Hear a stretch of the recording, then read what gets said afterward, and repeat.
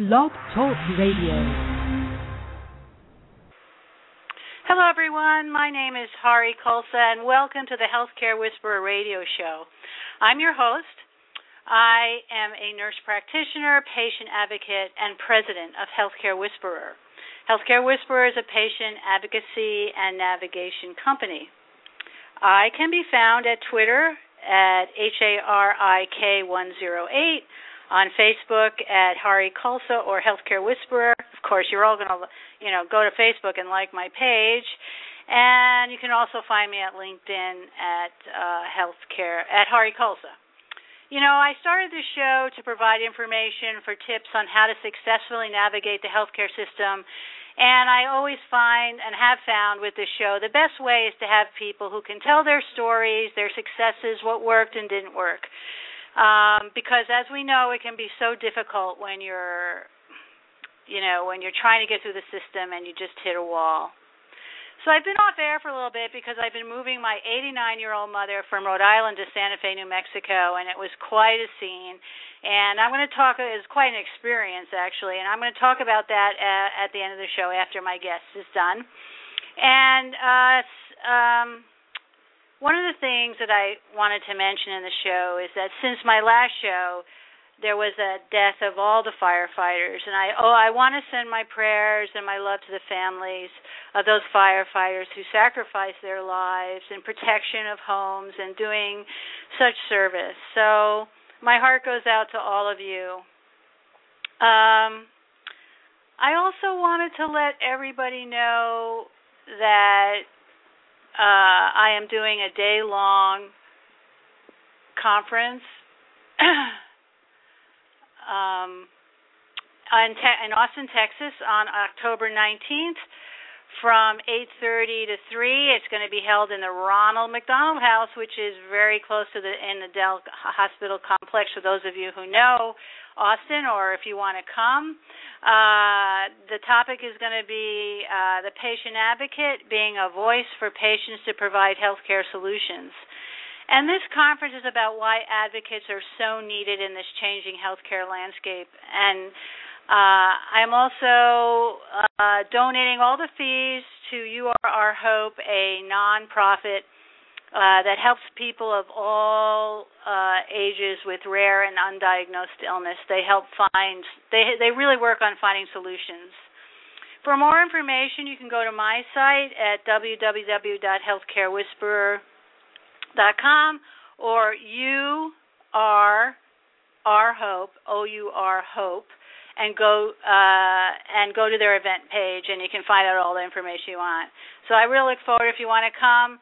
It'd be great to have you there. And Austin is such a great town, and there's no football games that day, so it won't be crazy in Austin. So today's show is going to be very special. I'm really excited about it. We are going to be talking about the ins and outs of hiring advocates.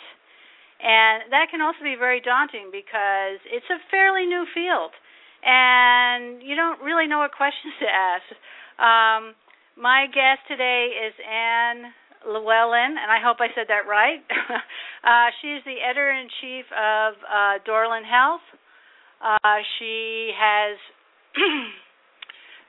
she brings over 35 years of expertise as a registered nurse, patient advocate, and educator. And she's here to talk to us about just her work, which is phenomenal, and the ins and outs, because this is her area. She's also going to talk about Dorland Health, which is a great organization that provides great magazines and other services. Now listen, everybody, please call in. The number is 805-830-8363. And please call with any questions that you might have or comments. If you're an advocate out there listening, please call in. So I'm going to bring in, without further Hari chatter, I'd like to bring Anne on. And hi, Anne. Hi, Hari. How are you? Good. You're doing well today, I hope. Everything's good, yep. It's finally we have sun and no rain in South Florida, so it's a nice day. Oh, wow. So we have rain and no sun in Massachusetts. Okay. There we go. That's how it starts. Yeah, no, the summer's been crazy. I want to thank you. I know you're really busy, and it's taken us a bit to organize this, but I want to thank you for taking the time to be on the show. Well, I appreciate that, and thank you. And I think we met, I remember emailing you one time because I really love the name of your company. I think Health Whisperer is so pertinent to today, just that we are in such a changing time in healthcare, and everybody really is trying to find their way from the consumer all the way down to the physician, nurses. Everybody really is trying to revamp how we work in the healthcare system, and that little whisper to help people better understand that is important. I always like that. Well, good. I thank you. I appreciate that. Sometimes I don't whisper so much, though. But that's how healthcare is. And I'm going to get back to that comment you made about how everybody's role is changing, because that's really profound and it is really true what's happening. But first, why don't you tell us a little bit about yourself, how you got to where you are now? Because that always is intriguing and wonderful to hear about people, how they got to it. Well, as you said in the introduction, I'm a nurse. I've been a nurse for over 35 years, and this has been a really exciting career for me because it's opened up many doors. I began as a floor nurse, went into intensive care, then emergency department nursing, and then from there I went into risk management, learned about that, and really opened my eyes to what happens when injuries or problems happen within the healthcare system, and how to really find why it's so important to find out things early, because memories dim, and being able to recount the circumstances really helps, and as well as documentation, very important to have that. So from there I went into case management, which really brought everything together in nursing for me, because as I said, I worked in an emergency room where we saw gunshots, we saw people who fell, with spinal cord injuries, head injuries, and often wondered what happened to those people who were severely injured. And case management really helped me close that loop, because I then was working with people who were catastrophic, who had a head injury, who had a spinal cord injury. And it really showed me that if we could really coordinate care for people, we could help them get better, we could save on costs, we could get them in the right place, to the right setting at the right time. And being a case manager allowed me to do that. And that was just an invaluable experience. So from there, I actually moved into education. I had an education company that we did continuing education programs for physicians, nurses, social workers, pharmacists, with the goal of educating everybody, because once we all get out of our respective training programs, we work together. And that was our goal in the education company, to really bring education to the whole team, because we all have to work together to treat that patient. So that was a great experience, and I did that for 14 years, and then I moved into this publishing role as an editor-in-chief. And from there, worked, and part of what our company does is we have a Patient Advocate Institute. So that's how I really entered into this world of patient advocacy, and it's been very interesting and exciting, and I think something that's time has come, again, because of the complexity of the healthcare system. Mm-hmm.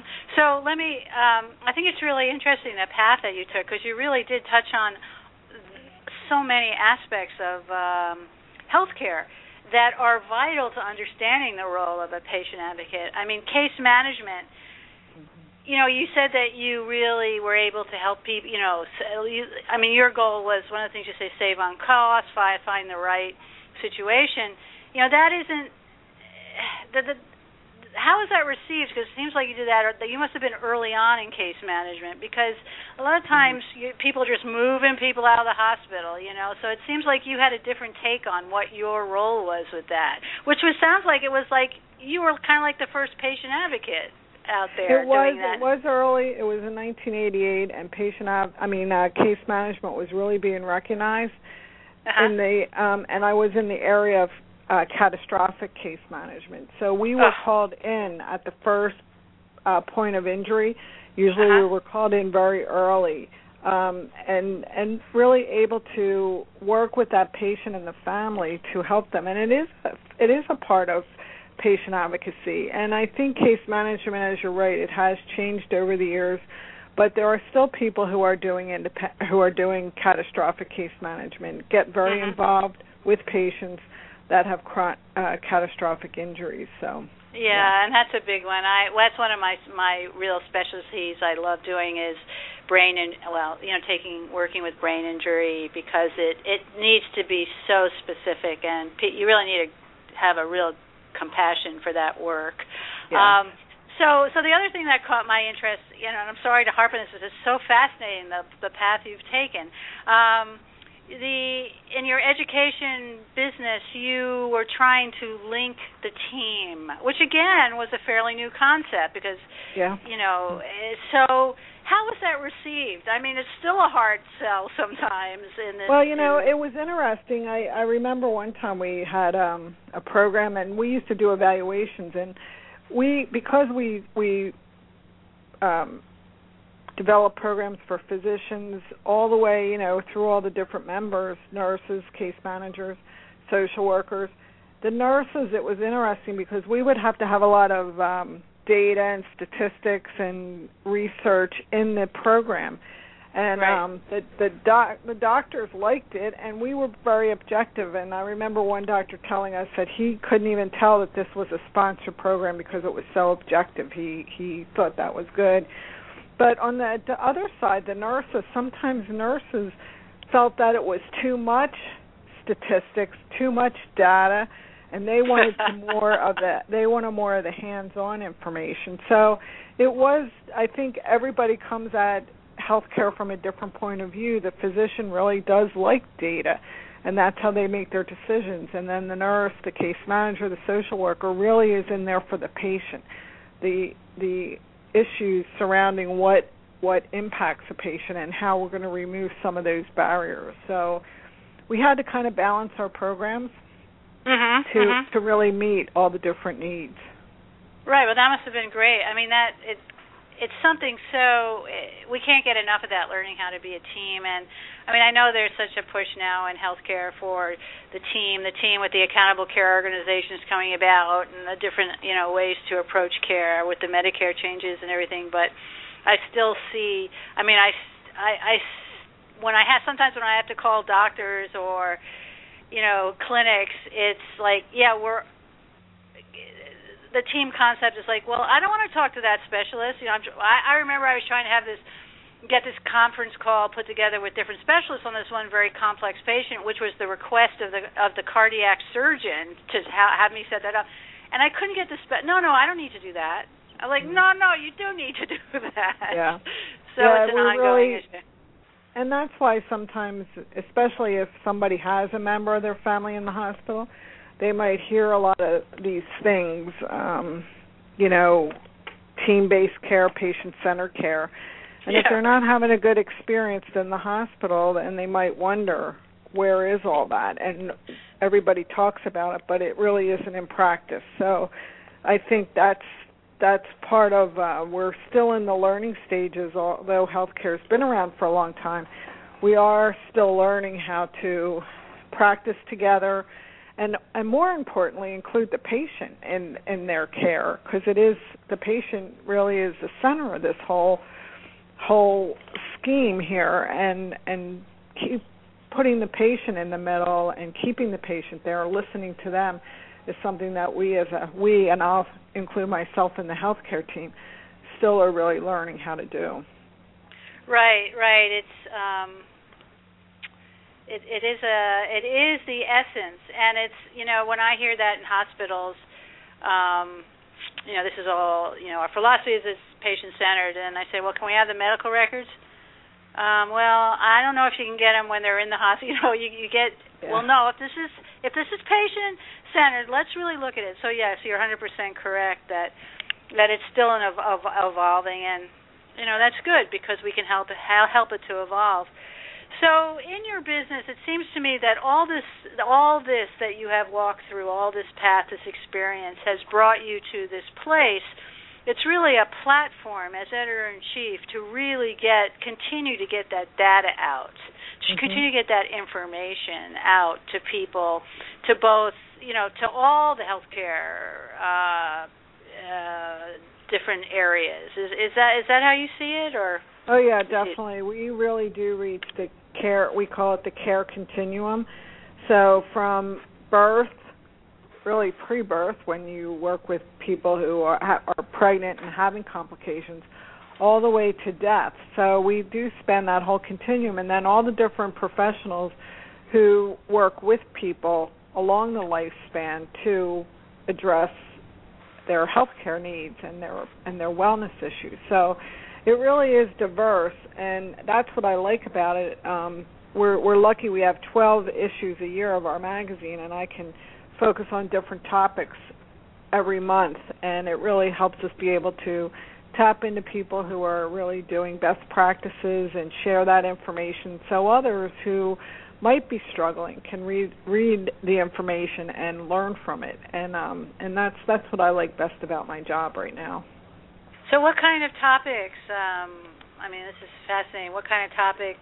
Well, just for instance, our the August issue that's in production right now is going to focus on health and wellness. So we have a lot of different articles in there about, and we have 2 articles in particular of how two healthcare professionals really took control over their own lives.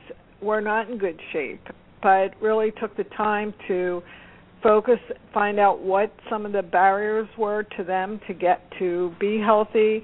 One person was very overweight, and she really has started on a whole journey just to be in touch with the inner voice in herself that has been preventing her from getting healthy. And then also just different alternative medicine type things like massage and Reiki. We have 2 articles on that. And then just what employers are doing from a wellness standpoint, looking at the older population, which is growing, and helping people to look at prevention, look at ways to prevent chronic conditions that will give them a better quality of life in the long run. So that issue's really, it's coming along. I think we have some good articles. In September, we'll look at care coordination. We're going to look at health information technology and how it's impacting patient engagement. January. That'll be a great one. That's coming up. Wow, that's fantastic. Yeah. We're going to look at quality and safety, and then January for 2014, we look at behavioral health or mental health and where mental health fits into all of this. When you talk about a patient, you have to look at the holistic, in a holistic manner, and mental health, physical health, spiritual health, all the different things go together to make up a person, and we can't forget about that. It isn't just the health. It isn't just the medical part. Sometimes the medical part might be fine, but it's the social issues or the economic issues that are barriers to someone, and helping to understand that and address it, find resources. That's what the role is that we play. So do you get good responses from your magazine? Or from sometimes we do. Sometimes we do. It's funny. More when we see people at conferences, people tell us they read the magazine and they like it.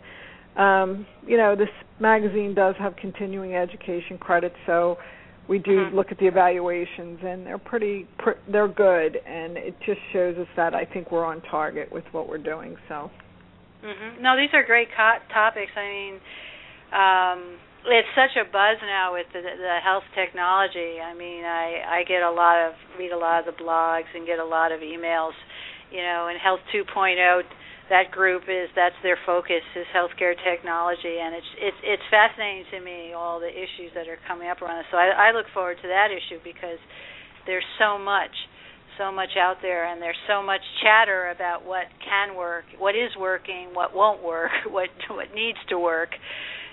So it's very exciting. So your company, they do Dorland Health. It does magazines. Does it do? You said you also.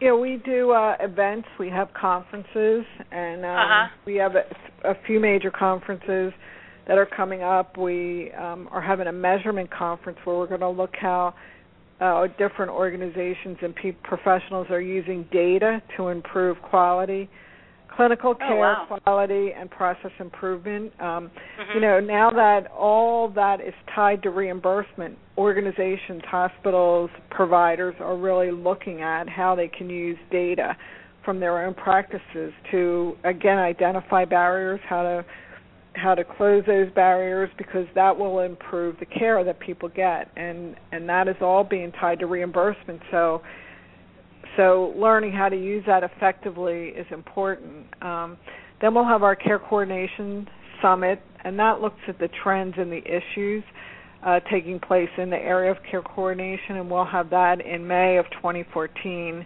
And we have our Patient Advocate Conference December 5th and 6th, and that'll be in Orlando. And this year we've expanded it to 3 tracks where we'll look at the independent track, the hospital track, and a managed care track. So we're looking forward to that. Oh, that's great. So let's get on to this topic of patient advocacy, because when you talk about the 3 tracks, some people listening may not understand what that is, but we'll get to that. So tell me, you said you have an institution. How did the organization itself decide that it wanted to pursue this idea of patient advocacy? Well, it's interesting. Our vice president at the time's mother was in the hospital, and Diane was very, she's young. She has her own children, and she has her parents, and her mother had been sick for a few months and was in the hospital, and she had to take the day off and go to the hospital to talk to the doctor, and thought he was supposed to be there at a certain time, but he didn't come, so she was waiting and reading the newspaper, as we all have at one time or another.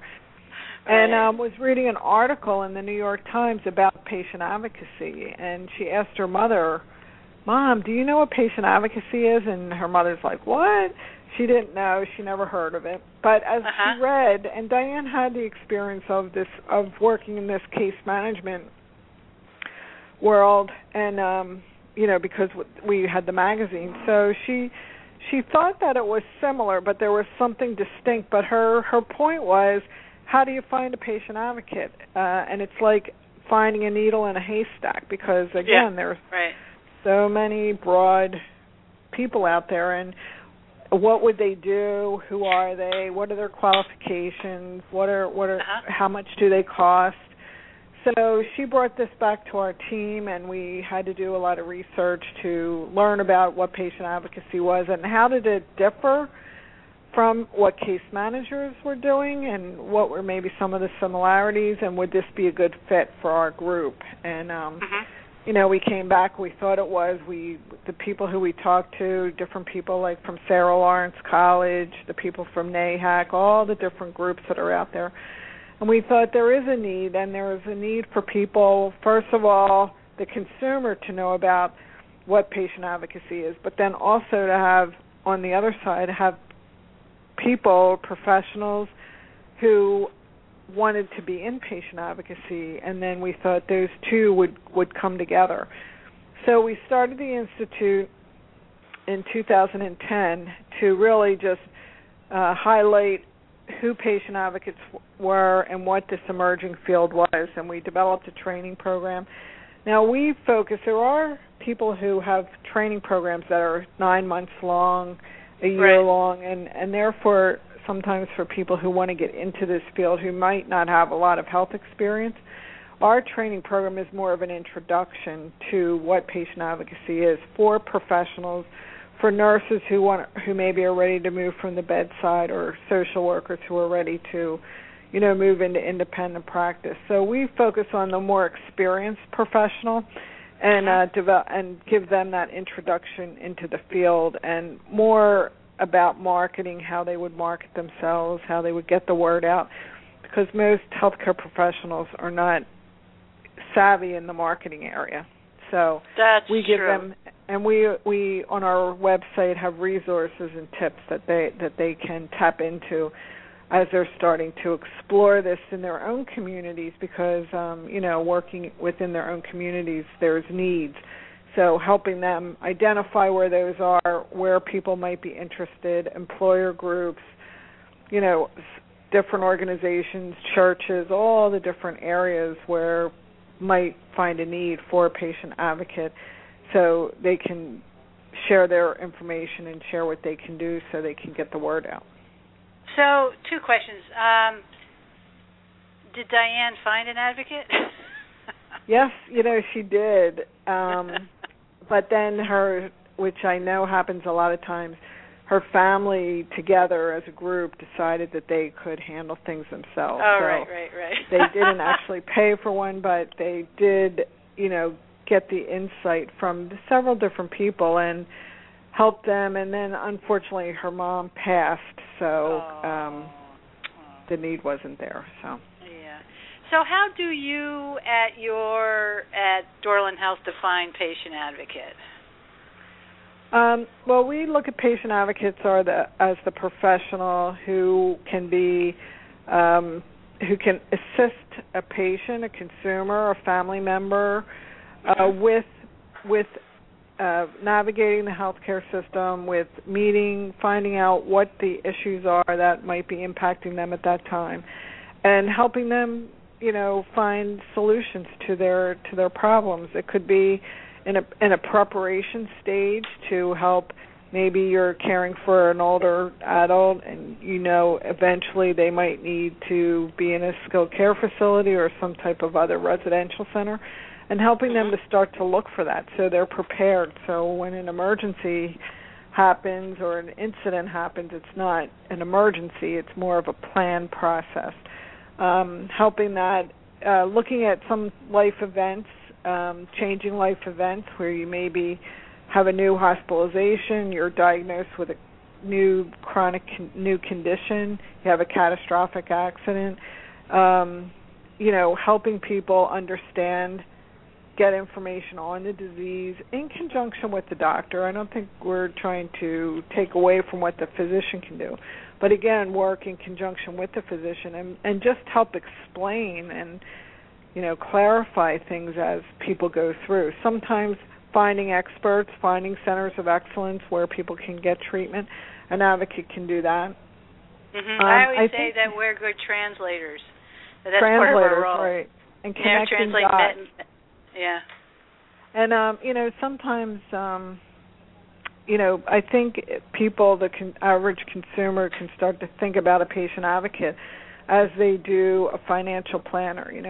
Most people aren't, well-versed in healthcare, and it can be very intimidating.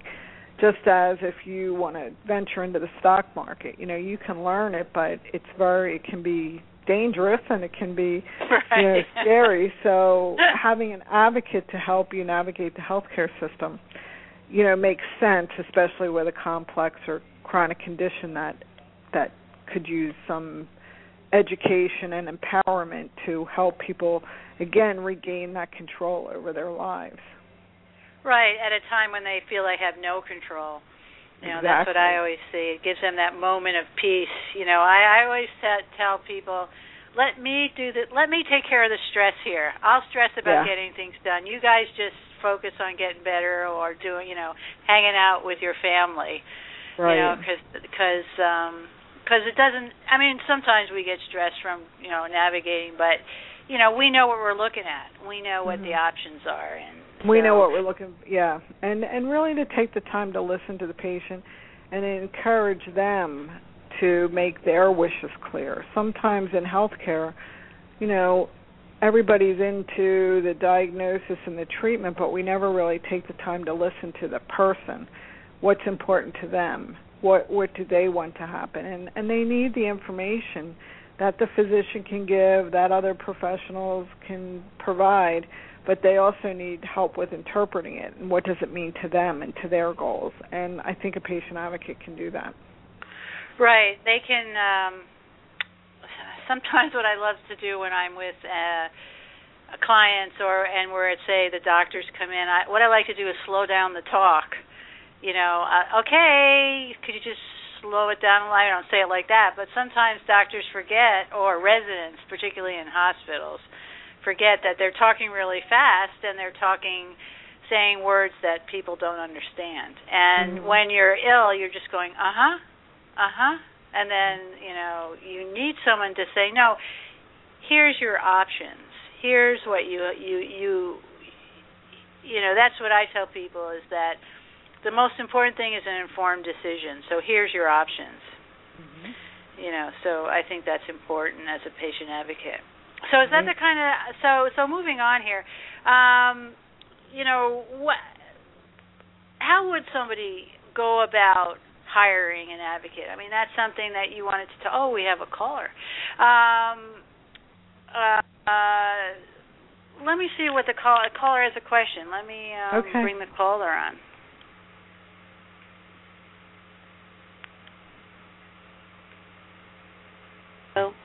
Hello, caller?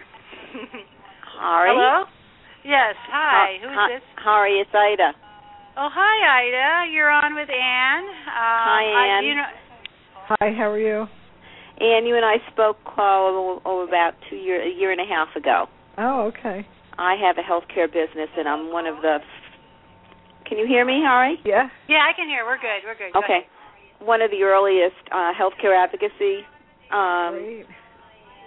One of the earliest advocacy private businesses, along with Hari. We started our business, probably simultaneously. I think from a consumer point of view, the thing that I worry about is that as your description of all the different needs that people might have in their life, consumers need to understand that advocates come to the table with different levels of education and expertise in the healthcare system, and not one advocate in and of herself or himself can fulfill those needs. Just navigating the world of Medicare or critical care medicine are two separate, distinct entities unto themselves.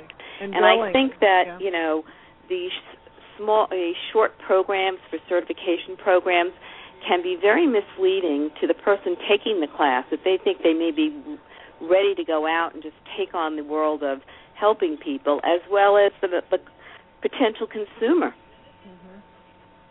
I agree. I think, people need to look and see what their area of expertise is. It might be in the billing area, like you said, Medicare.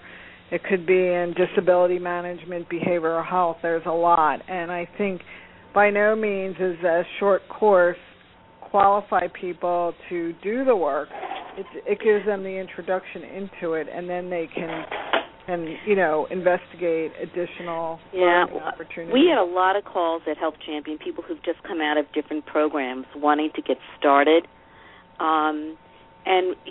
My business partner and I know Hari does this as well. We spend a lot of time talking to these individuals, and once they get a sense of what the real day-to-day caseload is, very often they they say, whoa, maybe this is not really what I thought it was. Got into. Most people who get into the healing arts are there because they have this strong desire and need, I think, to help people. Exactly. And certainly with people getting into the advocacy role there is, that real strong stimulus. Unfortunately, healthcare today, as you said, is so complex and so driven by rules and regulations that you're spending less time with your potentially on client issues such as you pointed out earlier, perhaps the spiritual prevention, really clinical education, and more on how do we get from A to Z. Mm-hmm. So, Anne, as Anne was saying, that their program is more an introduction, right? I mean, your program is to say, here it is, here's what's out there, right? Right. I mean, that's here's this emerging practice. I think it's an emerging practice that really, is because of our aging population and numbers of people with chronic illness, more and more people need help with their health care. Plus, people are paying more for their health care, and they want to be, like you said, a more informed consumer to understand where to spend those dollars and what will that mean for them. Again, someone who is older, do they want to go through an aggressive treatment, or are they, maybe ready for palliative care? And the patient advocate sometimes won't, can ask the questions just so people start to think about bigger things, more about what is I think, but important even to that, them. don't you think that requires a certain skill set? Oh, definitely. If you've never dealt with cancer patients and you've got a patient who wants to navigate the world of prostate cancer, let's say, unless you've had the experience or have the ability to research and prepare, you might not even know what questions to ask the surgeon or the oncologist. And now you're taking time, and your time hopefully, is billable hours. I mean, this for most people is a business still. Most of the advocates, I think, still want to be able to charge for their services at some point and try to make a living out of this. I just think from where I think that this young profession, this young industry would be better served if industry leaders got together and started to identify, a core curriculum and a set of standards for all the programs, and that people in the field would then have one or two certification tracks available to them, because I think the public is just going to get confused. And it's there is a core group of people. Already. There is a core group that has started to work on that. And I know I'm close to that, but even that core group is not an inclusive group. Well, and that's part of the issue, I think. So Anne, what about this group? It's looking, it's evolving into this. Is that what's happening? It's called a steering committee right now. It's advocatecredentialing.com. And if anybody's interested, they can put their email address into that website and be updated on information. There's a steering committee who is made up of 9 people, and that is the exact goal of what our goal is to look at this field. What is the education? What are the core concepts of patient advocacy, the qualifications, and different things like that. So more important, I think, than the steering committee is going to be the subject matter experts, and I would hopefully recommend that both of you or anybody listening puts their name into that, because that's where we're going to draw the information from the subject matter experts who are, again, in the field working in this field and gather information. We do want it to be inclusive. I think that's an important piece. If it isn't inclusive, it's not going to really mean anything, So I'm hoping, I just think about the world of nursing. I am not a youngster. When I got out of nursing school, the whole, was it BSN to practice, LPN, we're still fighting that battle. Well, yep, and we've all been 30 years later, and I'm, and that's because people didn't take the long view. Everybody was very short-sighted, and consumers I think the public is still confused about all the titles that come after an RN's name. Well, what does that mean? You're certified? Well, I don't think we're really I don't think we're helping in many ways by creating all these different pathways. Just a personal opinion. Mm-hmm. So that's good, Ida, that we all have our personal opinions, and but let's focus back, and Anne, let's look at the topic is hiring. Mm-hmm. How does someone go about hiring an advocate? Now in time and space right now, with where we are in the evolution of advocates. You have a lot of experience on the ground, Ida, and Anne, you have a lot of experience watching the process. So, there are many advocates do, like you talked about in the opening, have websites, and today with the internet, people Google patient advocate or advocate, health expert, different things, and they can come up with people again. But I think, as you both said, the consumer needs to know more about what an advocate can do for them, because again, it can be expensive. They don't want to get into pay for something that isn't going to help them. So again, advocates are starting to learn how to put out their information on who they are, what areas they focus on, and maybe do that initial assessment to find out if they are the best person to help that person. It is difficult because today it's the web's there, but anybody right now today could put a shingle out and say they're a patient advocate. So finding out what somebody's training is, what their expertise is, what their years of experience are, and what they're standing in the community. I would ask for references if I was going to hire an advocate and talk to some people. A lot of advocates put testimonials on their website. Again, it's a testimonial, but many times they're true. So just different ways. There's a few different organizations that people can go on and do a search for an advocate, like from members. For NAC, National Association of Healthcare Consumer Advocates, has the members of that organization listed, so they could go on and do like a geographic search to find out if there's somebody in their area who is an advocate.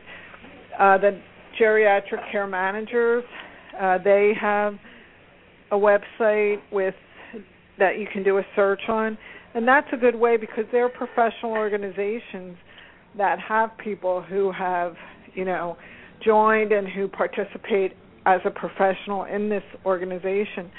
So that's a step of credibility. We have people who are past our certificate program are listed on our website. So again, people could go into the Professional Patient Advocate Institute and do a search. It says find an advocate, and that's what they can find if there's a person in their area. Also, word of mouth, if somebody has used an advocate in the past, was it helpful? Who was it? And I think everybody has the experience. You call one person, then you can get a reference for another person, and sometimes the list can build up depending on what you're looking for. So is there anything like when you're, I think all these things are great. One thing I think Ida was trying to bring up is that, what are you really looking at when you go for an advocate? It's like when you go to anything, they may have credentials or whatever, or it seems, but what is it you are really looking for in an advocate? I think somebody who will take the time to listen, who will try to find out what is important for the person, not all about them. And then the other thing is if they have the experience, it might be a billing advocate that you're looking for, someone to help with payment, with billing, and you have a bag full of bills and you collection agencies are starting to call.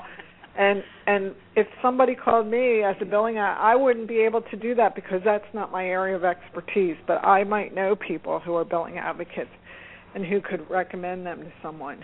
So I think, again, taking the time to listen.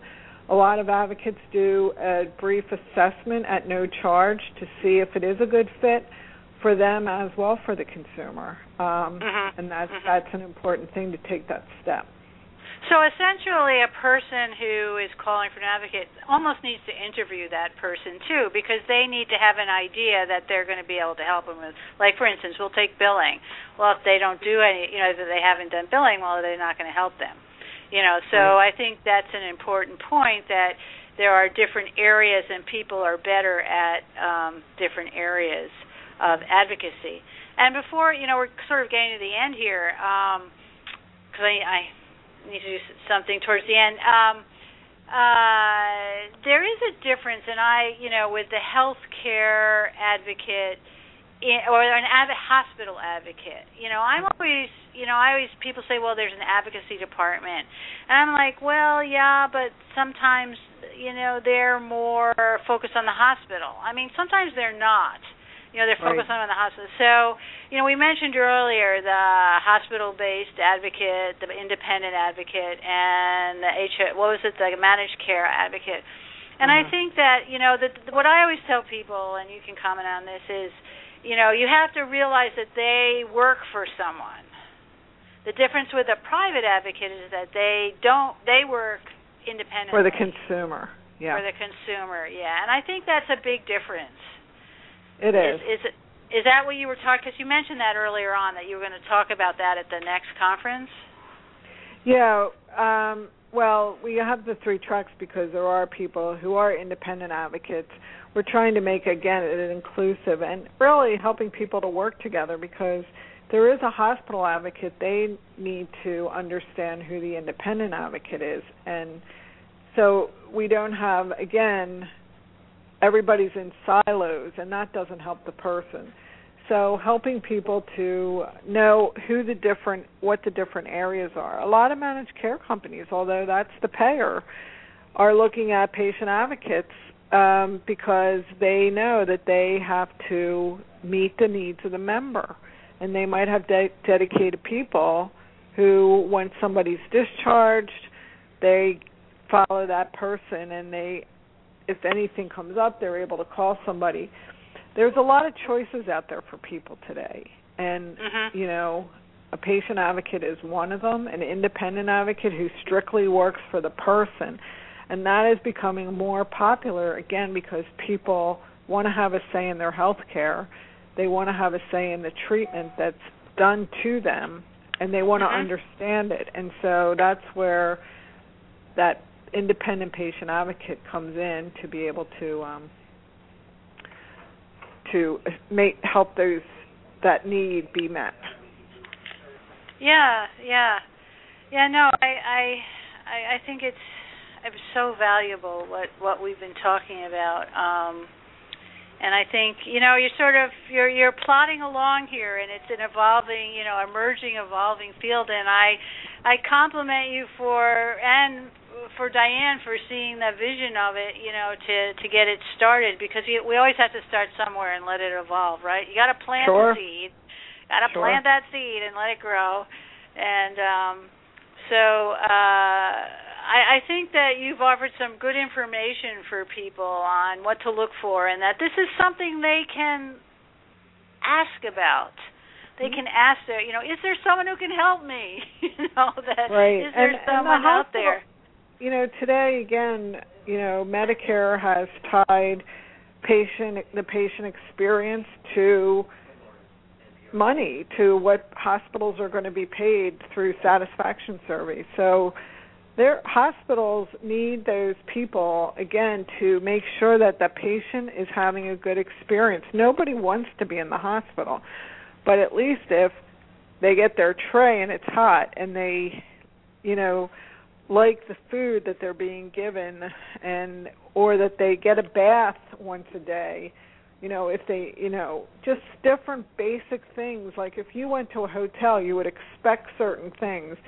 People should expect certain things when they're in the hospital, and the patient advocate in the hospital ensures that those things happen. And if they're not, they know who to address. They know who to call to find out why things aren't happening. Because again, a patient should feel safe, secure, and have a good experience as best as they can while they're a patient. They should be safe and not afraid. Oh, that hits the nail on the head. I mean, that's really what it's all about. So, I always ask my guests before you go for one piece of sage advice. Sage advice. Yeah. And I think you actually just said it. That was so beautifully said, and thank you for that. But what would be one sage piece of advice about getting that advocate? Can you think? Is there something? One thing would just be that they're there if you need them. Right. And don't be afraid. Like, again, if you had a court date that you had to go to court, you would not go into court by yourself. You would want a lawyer to be with you. So if you have a complicated or complex catastrophic type condition, or you need assistance navigating this healthcare system, advocates are out there. And they're usually just a phone call away or a click away to be able to help you. But you do need to make sure the person is qualified and can meet your needs. Great, Anne. Well, thank you so much, and thank you for your work on this. I mean, it takes a lot, and I'm grateful you took the time. I think this show is going to be downloaded like crazy. Good. So thank you again, and keep me updated on how it's going, and we'll be in touch. I appreciate your time. Thank you very much. Thank you, and thanks for the opportunity and for spotlighting patient advocacy. Thank you. Okay. All right. Thank you, Anne. Talk to you later. Okay, bye-bye. Okay, bye-bye. Okay, everyone. That was Anne Llewellyn. I hope I said that right. And that was a great show. I just wanted to, I just wanted to say there's a lot of controversy about the whole credentialing and the whole stream of patient advocacy, the whole emerging field of it. And it has to be that way because it's new. It's only about really maybe 8 years old. And it's new. Some of us started early on, like Ida was saying, we started our businesses early on, and it's new. And it has to evolve this way. It's going to have growing pains. It's going to have disagreements. It's going to have disagreements how, this whole issue of credentialing, it gets my blood boiling, and it gets, obviously, Ida's, and also I think Anne's too, because we all come from a different place. And that's the beauty of this this emerging field. But in a way, we have to make sure that create avenues for people who do want to help, for those who are more specialized, who have more education, who understand. And patient advocacy is very important, as Anne had pointed out more than once, and as Ida pointed out. It does make a difference when someone really knows what they're talking about. As a nurse practitioner, I have a lot of medical experience, so I understand, and what I don't know, I know where to look for. So people who are in the field, but can you really teach advocacy? That's always the question I ask. You can give, because advocacy is about, really, and Anne pointed this out, and Ida, I've talked to Ida about this, is about listening. It's about hearing what the problem is. It's about not being overly aggressive, like being like a bull in a china store, knocking over walls. You got to knock down those barriers, but you can do it in a very graceful, accepting way. And really, it's about the patient. It's about what the consumer, the patient wants and what they want. So you have to know who you're dealing with. Sometimes what I want, what I would want is definitely not what the patient wants. And that's something I had to learn early on, because you can push and push and push, and the patient says, I don't want to do that. No, you have to hear. You have to give the information. You have to say, here it is. You make the choice, and I'll support you. I'm there for you. And it is important that there be some level of expertise, and people have to look for that as advocates. So I think that it's, it was a great segue. It was a great segue to the conversation today. I'm grateful for the call-ins. I'm always grateful for the call-ins. And I just want to say that in picking an advocate, it's somebody that you know that you can talk to. I mean, I spend a lot of time. It's like when I hired an architect. The reason I hired my architect is he spent a lot of time getting to know me. I spend a lot of time getting to know my clients. I mean, I like talking. I think part of advocacy is supporting the people out there who really need it. And that's critical. That's critical to people, because healthcare crises can be so lonely. And it's so lonely, not just for the patient, but for the family. Everybody feels splintered and split and scared. And what you want to do, you come in and you do some healing in that. You give people the information. You help them. So that's what a patient advocate is. Their feet are on the ground. They're looking at all the issues. They're finding out information, and they're helping people solve problems that need to be solved. I mean, hospitals and doctors, what happens is that they just forget sometimes that the patient doesn't understand them or doesn't know that they have options. And that's the issue. Everybody has options. You have options in care. I mean, in acute events, critical events, well, you don't sometimes have options. They have to do the surgery immediately to save your life. But that's different. Most of the time there are options. And you can actually slow processes down.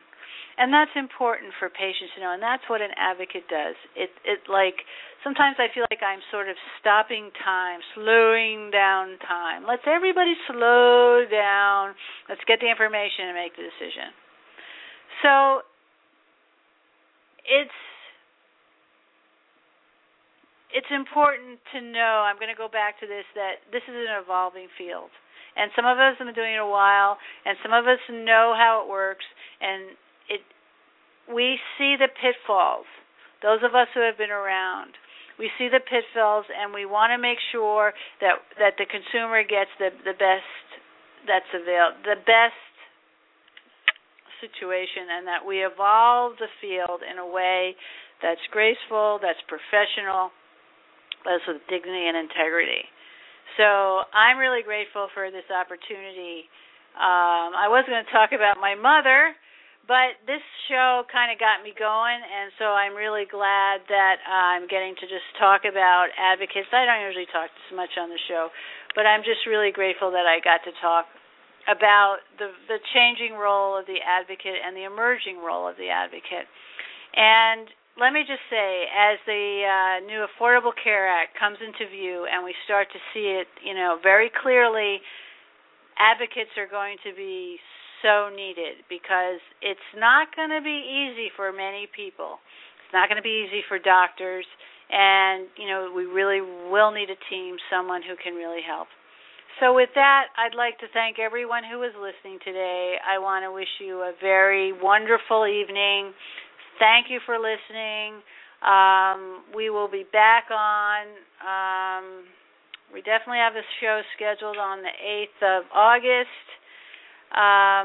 Everybody take care. Remember to wear your sunscreen. Enjoy your summer. And everybody be well. And remember, you can find me on Twitter at HariK108. You can look at my website and blog at healthcarewhisperer.com. And you can give me a call at 866-980-4325. Thank you so much for listening, and have a good night.